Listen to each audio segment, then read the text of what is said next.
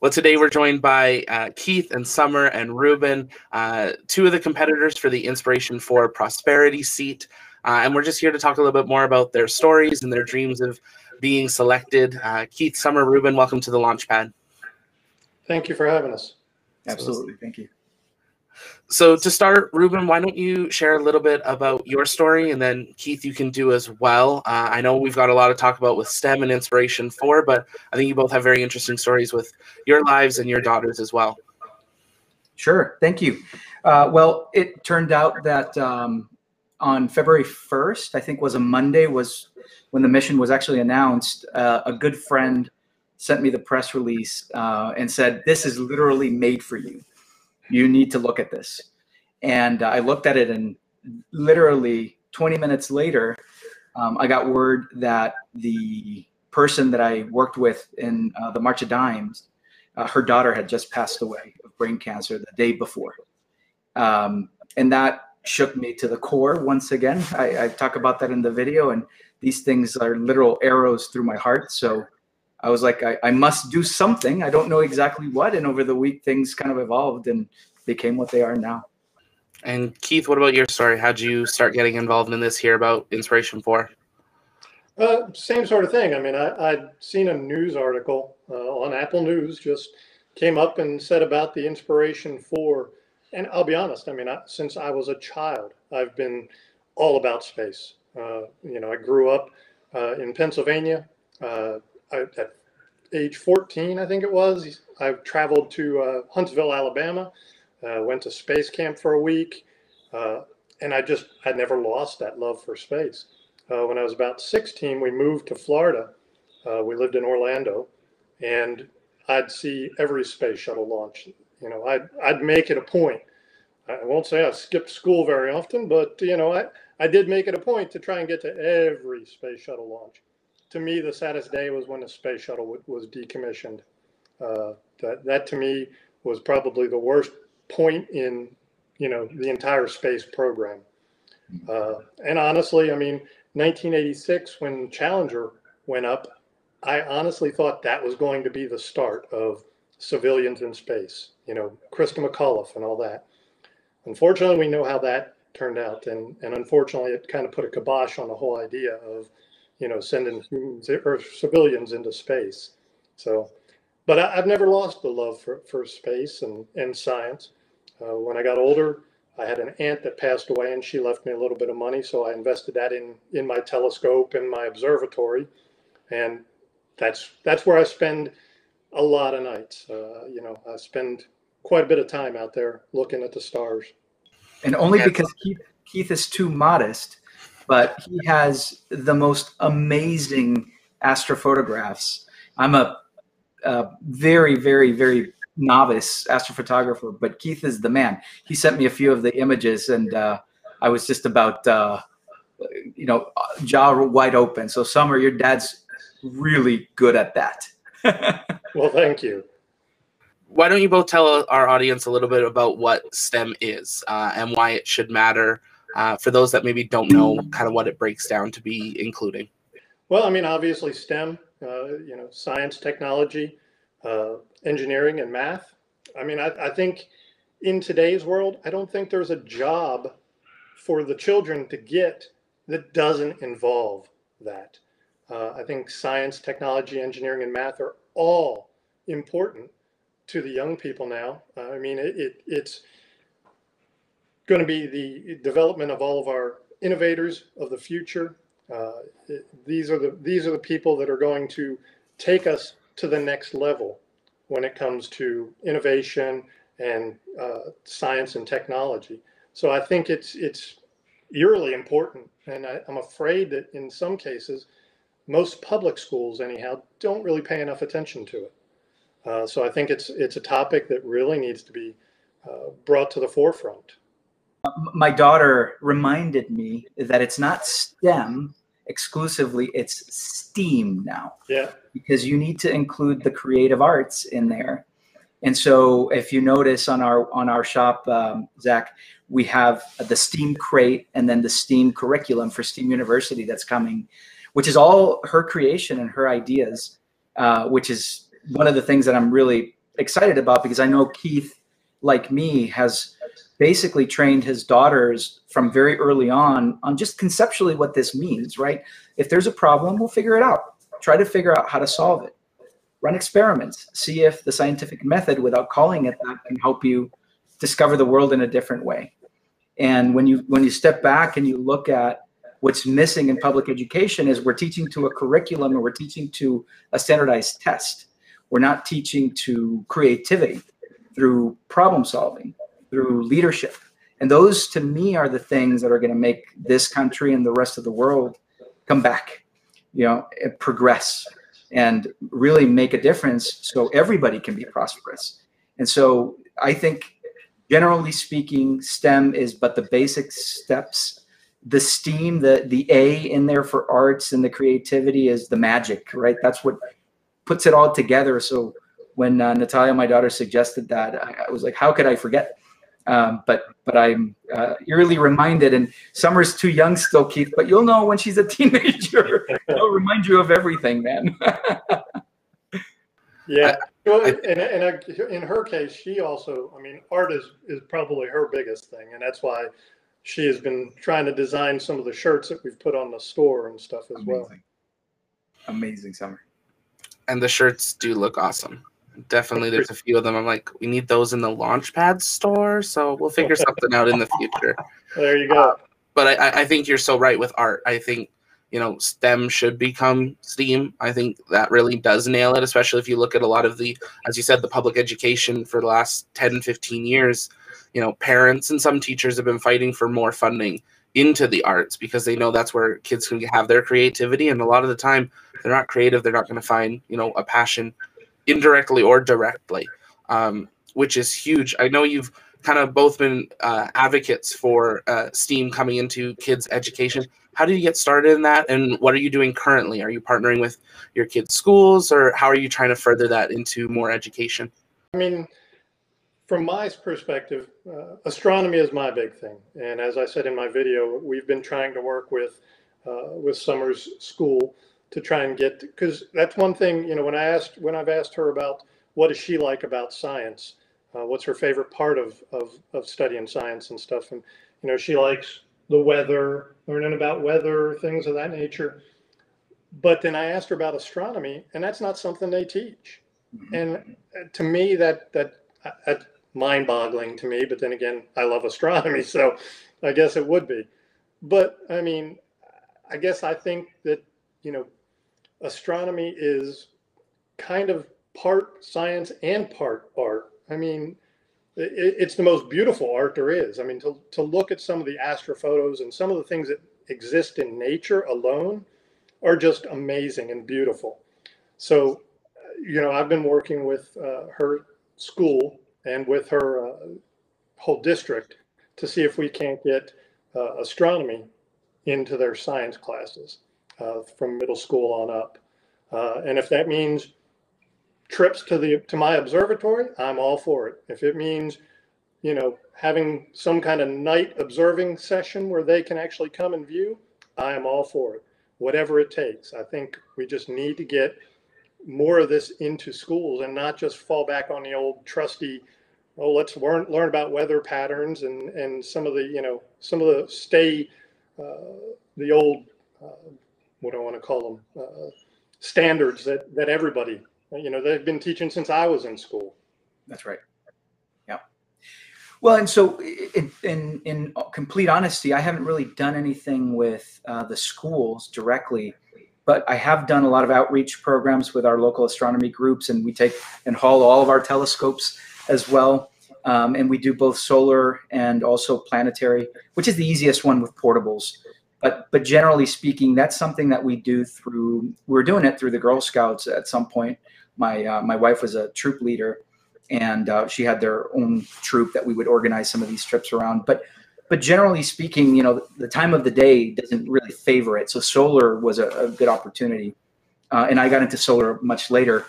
But one of the things that, just like Keith, we have a small observatory set up off of Natalia's bedroom. And I sent a picture of Keith earlier this week so he could see, her first images. And I remember she first got completely mesmerized with looking at Jupiter and the moons. And we had a webcam capture system going on. And so she was able to capture a video and then do a collapsing of all the images. And so that teaches them, to Keith's point, the artistic side of it, right? So, you know, a movie is just a set of pictures. And when you combine them, you can increase the signal and reduce the noise. And then you can tweak certain parameters in those images that allow you to bring out all the detail. And so her very first, it was an Io transit on Jupiter. You know, the moon was going right by it, the Io moon, and you could see the shadow of it. And, you know, for any planetary astrophotographer that's got any, you know, modicum of experience, it would have been a horrid image. But for her, it was such a proud moment that she's like, I can see it, I can see everything. And so it was a really great experience. And it made us bond as well. So I think, to me, the time that I get to spend with her doing that, which is not that much anymore, was amazing. But one of the things that we did do very sort of pragmatically and in a regimented way, she was in a Montessori school for a long time, where self-discovery is very important, which is one of the reasons that I believe the way that we're teaching isn't necessarily the most ideal for how children actually learn. This element of self-discovery and being immersed in nature so you can actually make those connections is what matters. And so one of the things that I wanted to make sure is that Montessori may not expose you to certain parts of the STEM curriculum that I think are important basis to do the rest. And so we did, from when she turned 5, a very, not call it rigorous, but a pretty well-structured progression. And I have pictures at every step of the way.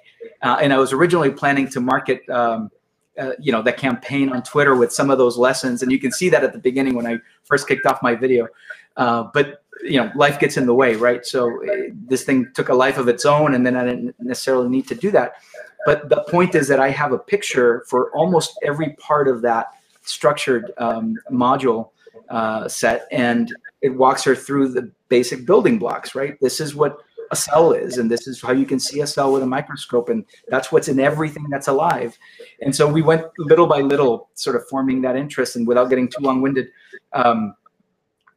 they went out as part of her, I think it was sixth grade project to a local living facility, assisted living facility, and she noticed that one of the handicapped residents got stuck between the 2 auto doors, and that happened when they were there.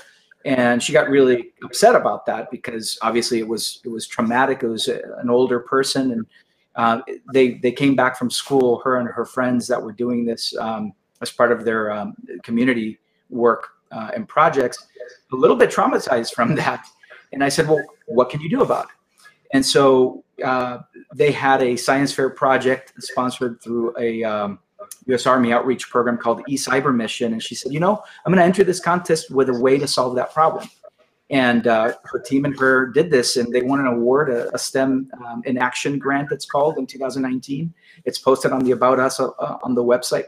And it was a big deal because she got to see DC, and she got to see and meet with members of Congress.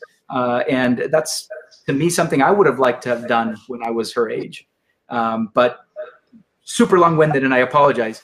My point is that, you know, if you bring it home, if you bring that modular additional work in a fun way to them, they'll grab onto it, and you just have to challenge minimally to say, when you see a problem, can you actually solve it using the principles that you know about?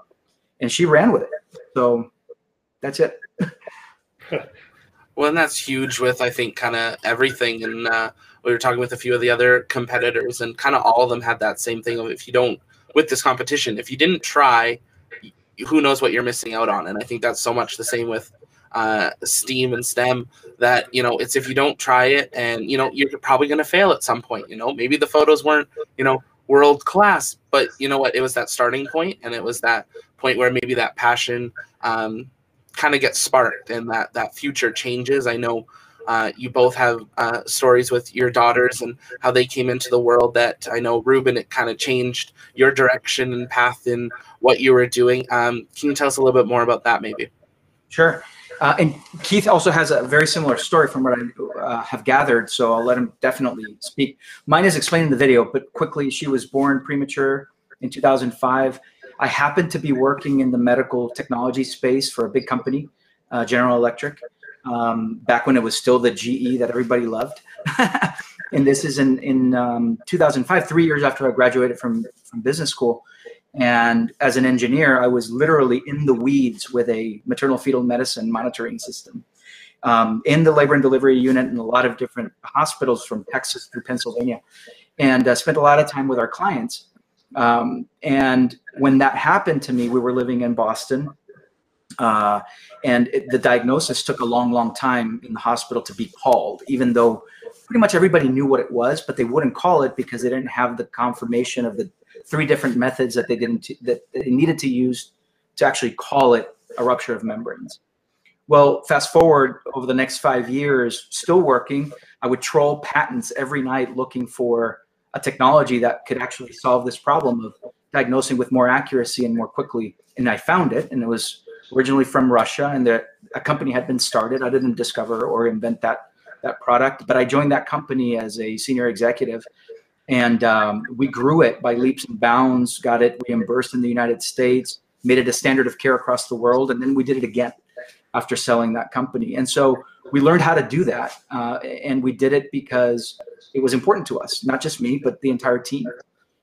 We were focused on a mission, and to me, that's what's exciting about Inspiration4 here, is if you can get excited about something, if you can muster the courage, you said it yourself, Zach, all you need to do is try. You're going to fail a million times. But everybody refers to Edison, right? He failed 9,999 times, and then the 10,000, he got it right. I don't know if that's true or not, but the point is what matters. That if you fail, try again. And just try differently, because the definition of insanity is trying the same thing over and over again, right? And expect a different result. So anyway, Keith, again, very long-winded. I apologize.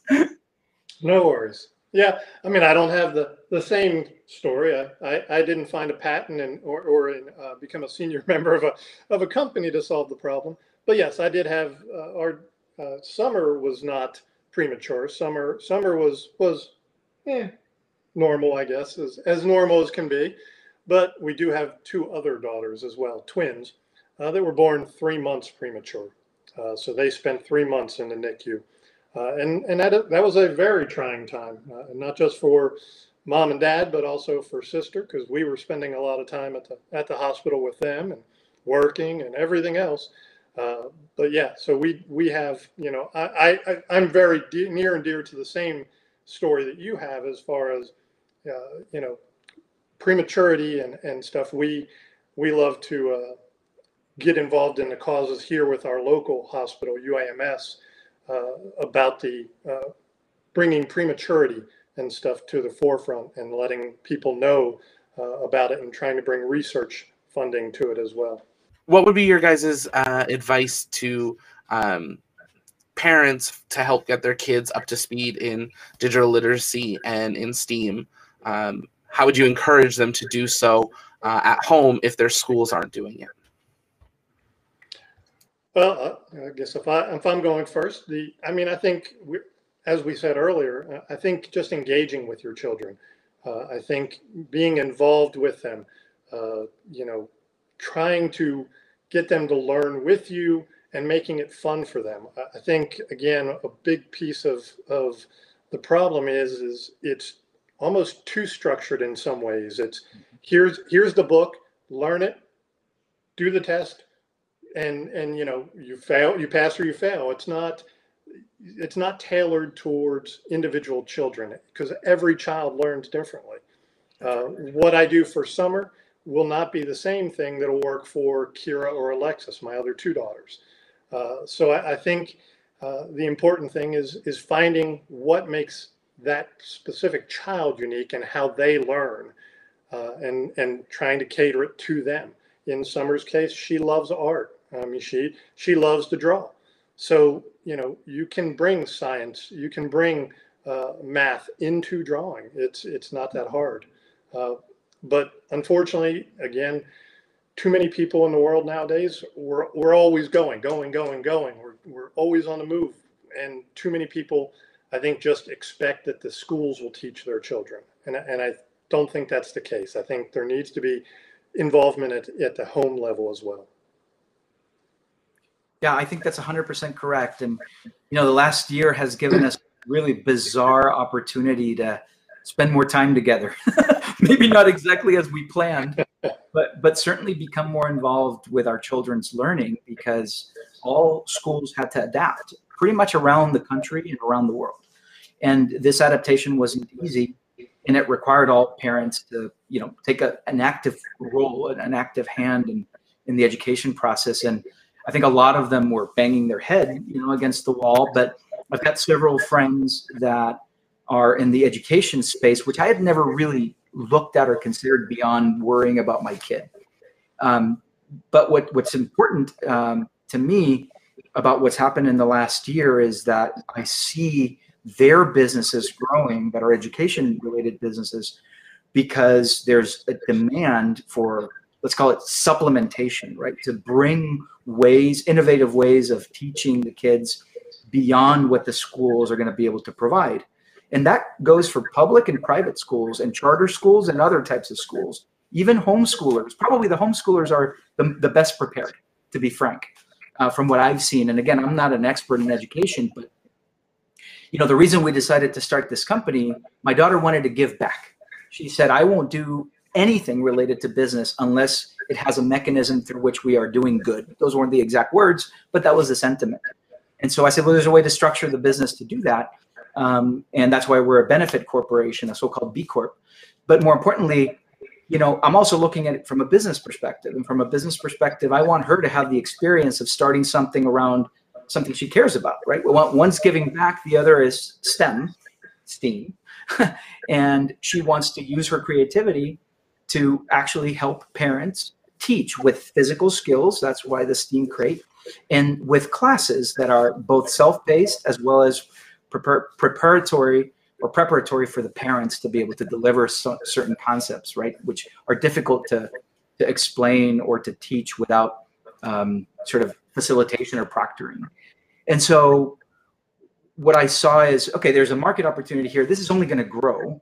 And I am busy with medical tech, but I can certainly dedicate a little bit of time because this is the core skill I want her to have. And I know Keith shares that because I know he's trying to use this experience for them, designing shirts, for example, in summer, into how do you actually start a business, right? It's not that difficult. And most people cower at the idea because they're like, oh, I have to incorporate. And it takes 5 minutes. It is the easiest country in the world. I've done business in 67 countries in the world, and the United States by far is the one that's easiest to do business in. And now with things like this Shift4 Shop deal, within 20 minutes, if you have de minimis coding experience, I know Keith has an unfair advantage there, but you can get that thing up and running quickly. I mean, my daughter does the Photoshop, I do a little bit of it, and away we go, right? For the imagery and stuff. It might look like a website from the 1970s, but at the end of the day, it's about doing it and about learning. So it's been really phenomenal. We registered the company in Massachusetts. We went to the bank together to open the bank account. And those types of experiences are exactly what we're talking about here, what Keith is saying. You need to bring them along. You need to tease those things out of them so that they can figure out how to solve the problem and do what they really want to do with a passion behind it that goes beyond starting a business and making money, right? Diving into the mission a little bit more. So should you be selected, you're going to be going into orbit for kind of 3-4 days. We don't know the exact journey of the mission yet. There's rumors of maybe Hubble or ISS, flyby or something. Are there any projects or things that you would like to try while you're in orbit that you've thought of? Honestly, I think the only thing I'd want to try is peeling my face off that window, because I think I would just be stuck at the window the entire time. I mean, even watching things or seeing things, videos from outer space, from the ISS and stuff, I mean, I could just sit there and watch that all day long. I don't think I would ever get tired of it. But have I really thought about what I would like to do, like any kind of science thing or project? I really haven't. I need to give it some more thought. I mean, there are so many that you could think of. Heck, I could take my lightsabers. Maybe we could have the first lightsaber battle in space. I don't know. No, but you know, I haven't really given it that much thought. And I mean, I'll be honest. When I first entered this contest, I mean, I saw Ruben's entry. I saw a few others. I mean, obviously, when I entered, I'd say it was probably in the middle of February. There weren't that many out there, less than 10 probably.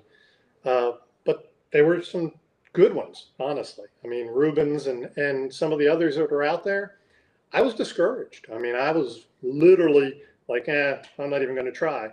But then thought about it, and, you know, if I don't try, then I don't win. There is absolutely no chance. And as far as teaching my children, I guess I had to try. I mean, do I feel that I'm still going to be the winner?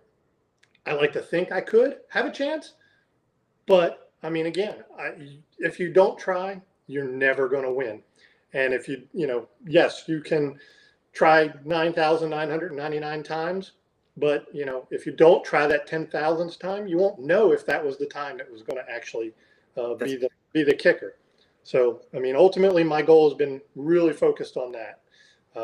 Is how do I compete with YouTube influencers, serial entrepreneurs, things of that nature. When unfortunately, I didn't think to have a pre-existing following before the contest, and unfortunately 28 days is not enough time to build that following up. So I've tried to work as hard as I could to get my video out there and compete as best as I could. Yeah, and you've been extremely supportive of others, Keith, and I think that's the key. You know, if I step back and I look at this contest, the most important thing that I would hope people walk away with it is that, wow, these guys, instead of, you know, trying to one up each other, they all literally helped each other. That to me would be the biggest message we could ever take, even beyond taking civilians up into space 50 years later or whatever it is. I mean, that's what I'm hoping will happen here. And so Keith is a living and breathing example of that. So I'm honored to be in his presence with you here, Zach, because that is what it's about. I mean, at the end of the day, we got two soups, as my wife says, right? You got the divided soup or you got the unity soup. You pick. And that's it. There's literally one way to make it work better and faster, and that's if we all do it together. So I think Jared's done an admirable thing. I think that picking an organization like St. Jude was absolutely brilliant, because they are the epitome of the nonprofit and living and breathing the mission. And then their pick of Arsenault, the medical officer on board. I mean, talk about hope, right? That's like the epitome of the messaging. Perfect. I couldn't have done it better. Not that I would have even been consulted to try. but I think that what I don't want to get lost, because there is a lot of buzz, and it's interesting. If I step back and I look at the number of entries, and again, Keith is like the guy behind the scenes. He's like the Wizard of Oz. He's got all kinds of stuff going on. He tracks everything. And so he allowed me a peek into what he was tracking. And, you know, we're tracking like 84 entries right now or something like that. That's my count. Yeah. So yeah. So, and I've been, you know, one thing that I've been trying to do, and I think I've missed a bunch of people, but like and retweet like crazy. Like that's, to me, that's what it's about. Because if I can set one example, even sort of under the radar, I've won. That's it. So, and Keith is actively doing that, and he and I got in touch because of it. And to me, that's what it's about. That's what this is really intended to do, is in a time of division, bring everybody together, look up. That's what matters, right? And not that matters as opposed to other problems, but it does matter because it's a metaphor for everything else. If we can solve that, we can solve anything. That's pretty much the message of my video. You know, if you can apply science and technology correctly, smartly, intelligently, there is no challenge you cannot solve. It's a matter of time. But, you know, there's a reason why brilliant people that have a lot of resources are focused up there. And there is no doubt in my mind we're going to be a multiplanetary species in my lifetime. I'm 46 years old. I'll probably be maybe 70 by the time that happens, but I think it will. And so to me, we're pioneers. We're at the beginning of it, even if just being participants in this thing. And it was something I was recognizing when I did the interview with Jared kind of at the start of this channel was, no matter what happens with anything in the future, our names are now written as part of the journey of the first civilian mission to space. And, whether that gets remembered in 50 or 100 years, who knows? But the fact that we know we were part of that, I think, is something that's inspiring to me, that, from a basement, from our homes across the country, we can be part of something like that when we're not part of NASA, we're not part of JPL. It's kind of crazy to think about after what the space journey has been in the last 10 years, where it really slowed down. Other than SpaceX, unless you were following them, there wasn't a ton new stuff happening. And now in the last 2 years, boom, boom, boom, there's more and more. And there's 5 more capsules coming down the pipeline in the next couple of years with Starship and everyone else. Take a moment, each of you, if you could speak directly to the committees. What would you say on why you should be selected for either prosperity or generosity? And what would you bring to the crew? Maybe we'll start with Ruben. Oh, boy. Thanks for putting me on the spot. Well, I think generally the message that I would like to convey is that it is about unity. It is about helping each other. And in the end, everybody has their role to play. And one of the things that's most important to me about inspiring in my daughter and communicating through my example, I'm not a very public guy. I don't have social media. To me, I started, to Keith's point, with 360 followers that I have no idea how they got onto my Twitter. I literally have no clue. But I started there on February 12th when I put my video up, and we're at 6,000 something, because we used what we've done in our businesses as entrepreneurs and scrappy, startup managers, every tool in the book of guerrilla marketing, right? We literally did everything and called in a bunch of favors. And, this thing has taken off, right? We're at 2.1 million views, and that's largely organic, not exclusively, but largely organic, because we had no following. But we called everything. And, the key to me is to become viral, not COVID-19 viral, but a different kind of viral, by the message, by the quality of the message. And so if I were to try to summarize in one sentence why the committee would and should pick me, is because I hope that I can be an inspirational example to others, that if you find your niche, it's a niche, but it can have a wave upon wave upon wave of inspirational effect, right? And so, for example, I'm an emergency medical technician, and I'm a volunteer, and I do vaccinations, and we're doing diagnostics, and I don't talk about that until this thing came up. I don't talk about that because, to me, I want my daughter to know it's about the helpers, right? Like Mr. Rogers used to say, look for the helpers in the bad.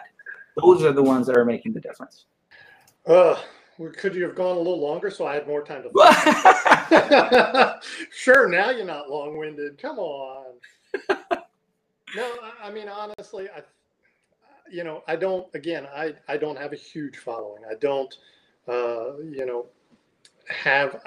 like Ruben, I'm not a very normally outgoing person. I'm an astronomer. I'm an IT guy. I'm like the model of introvert. So I'm not the normal type of person for, social media and things of that nature.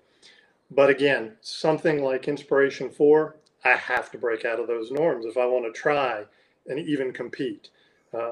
Honestly, when this was brought up, this interview, again, another thing that I was way out of my comfort zone.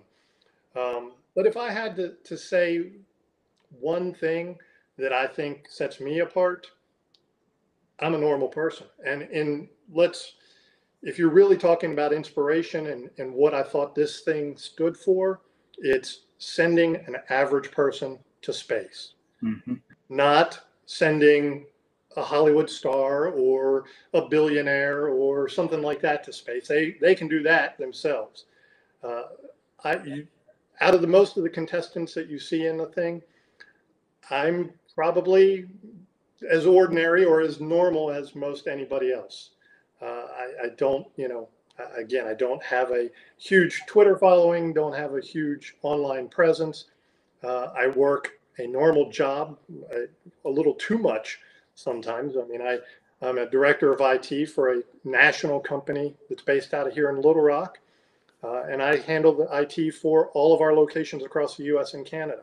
So that keeps me pretty busy in itself. So to find the time to do this, I mean, like I said, I didn't care. I was finding time. I don't care if I have to stay up till 3 in the morning and not get any sleep. I'm doing this. So I think the biggest thing I bring is my determination. And I think, again, I don't see this as being a win or lose proposition. Every entry that's come, I think I've caught pretty much every one of those 84 people and wish them luck. I don't wish anybody, oh no, I don't think that person should win. I don't think that person should win. I wish everybody luck. I think, we all want it, we all deserve it, and it's only better for all of us with this mission, because it's only going to go further from here. I would hope that we'll see a lot more of these down the road.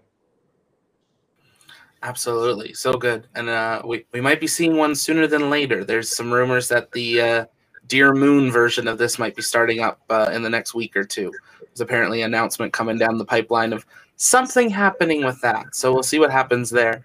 As you know, the final hours tick down.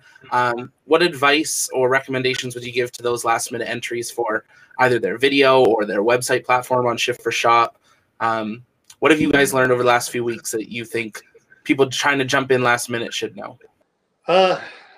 Again, last minute is tough. It's got to be tougher than getting in it early. I mean, if they really are going to judge this and the virality of the videos and the posts and stuff as part of the contest, then getting in at the last minute is going to make it really tough. I mean, it really is. But again, just posting the video and putting yourself out there is the biggest step you can take. Win or lose, again, you took a chance on something, and best you can do is put it out there and try and get as many people to recognize it and retweet it and like it as you possibly can. Yeah, I think Keith is absolutely correct. Look, you miss every shot you don't take. That is sage advice. Take it. That's something that you can rest assured at least of two people, both of which are in this call. And I know we're not the only ones that will immediately support you. We will like, retweet. Zach, you're another one. There's a bunch of us. And I think pretty much now everybody's kind of on the train. Let's raise everybody up, right? So I'm not that concerned about people getting their stats. Naturally, when time is of the essence. And so I decided to go early simply because of practical matters. I literally run 2 jobs right now. So this is my 3rd job for the last few weeks. And I think the best advice I can give is follow the rules, read them carefully, because I've cringed when I've seen music or when I've seen repeated entries or when I've seen things that are just not allowed, right? It's spelled out very clearly. And so I think if you're going to do it, spend time. It will be absolutely well worth it if you just check out the rules and, be on the right side of it. And I learned that lesson the hard way in my first entrepreneurial venture when we were applying for funding from the state. Without knowing what the rules were, I was excited to go on a particular request, and I ended up not getting the funding that I was seeking. And then later on, got a bunch of funding because I followed the rules, right? That's the first thing. But don't be dissuaded because it's late in the game. I think that at least Keith and I and Zach will support you, and we'll create an echo chamber for you as much as we can. Absolutely. Kind of as we wrap up, why don't each of you share how people can get involved with your submission and your organizations? And we'll start with Keith.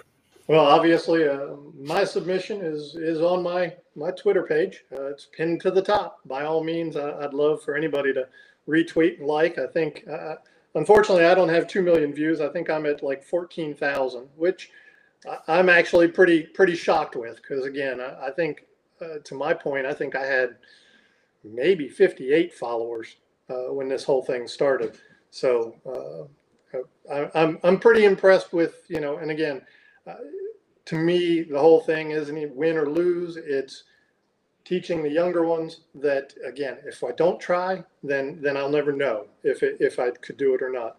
No, I think that's 100% right. I concur. I think our website is probably the easiest thing to mention here, Zach, which is the letters U and then the letter R, limitless, urlimitless.org.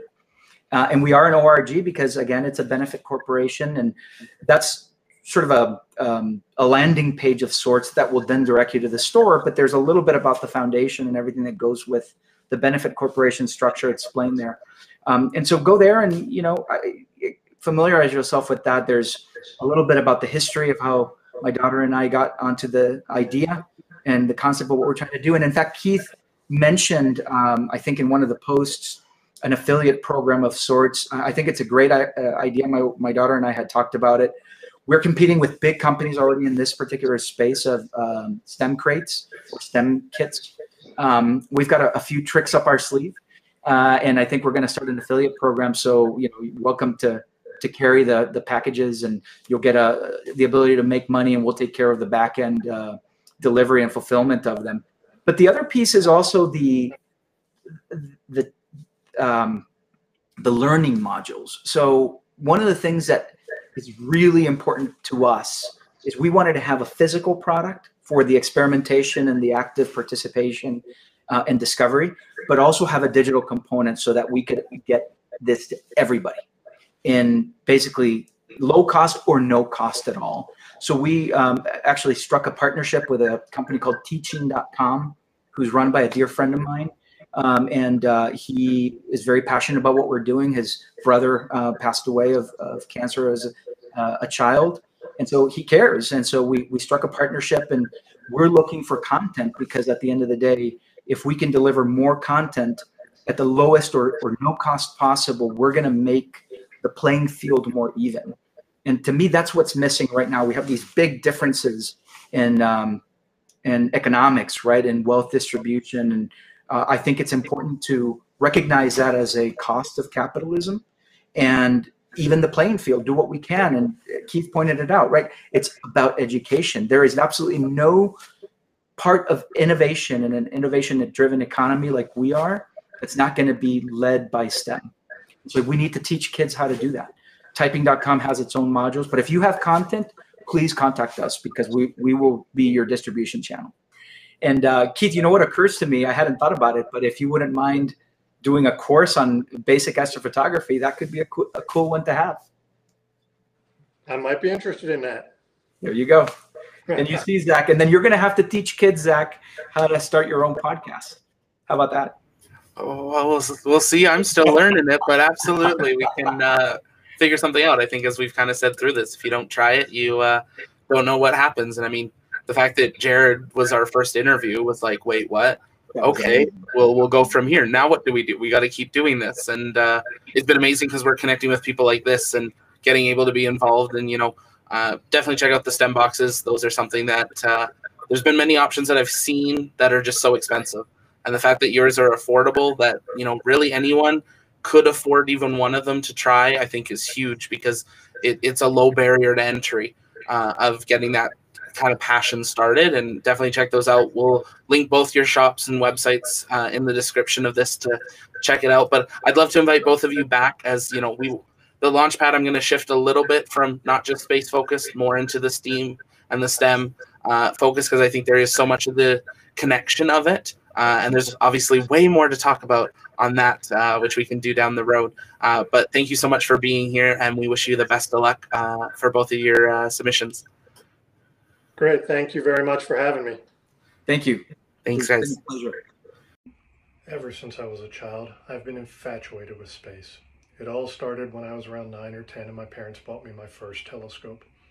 It was nothing more than a small tabletop scope that could really only see the moon and a couple of planets, but it seemed like it unlocked the entire universe to me.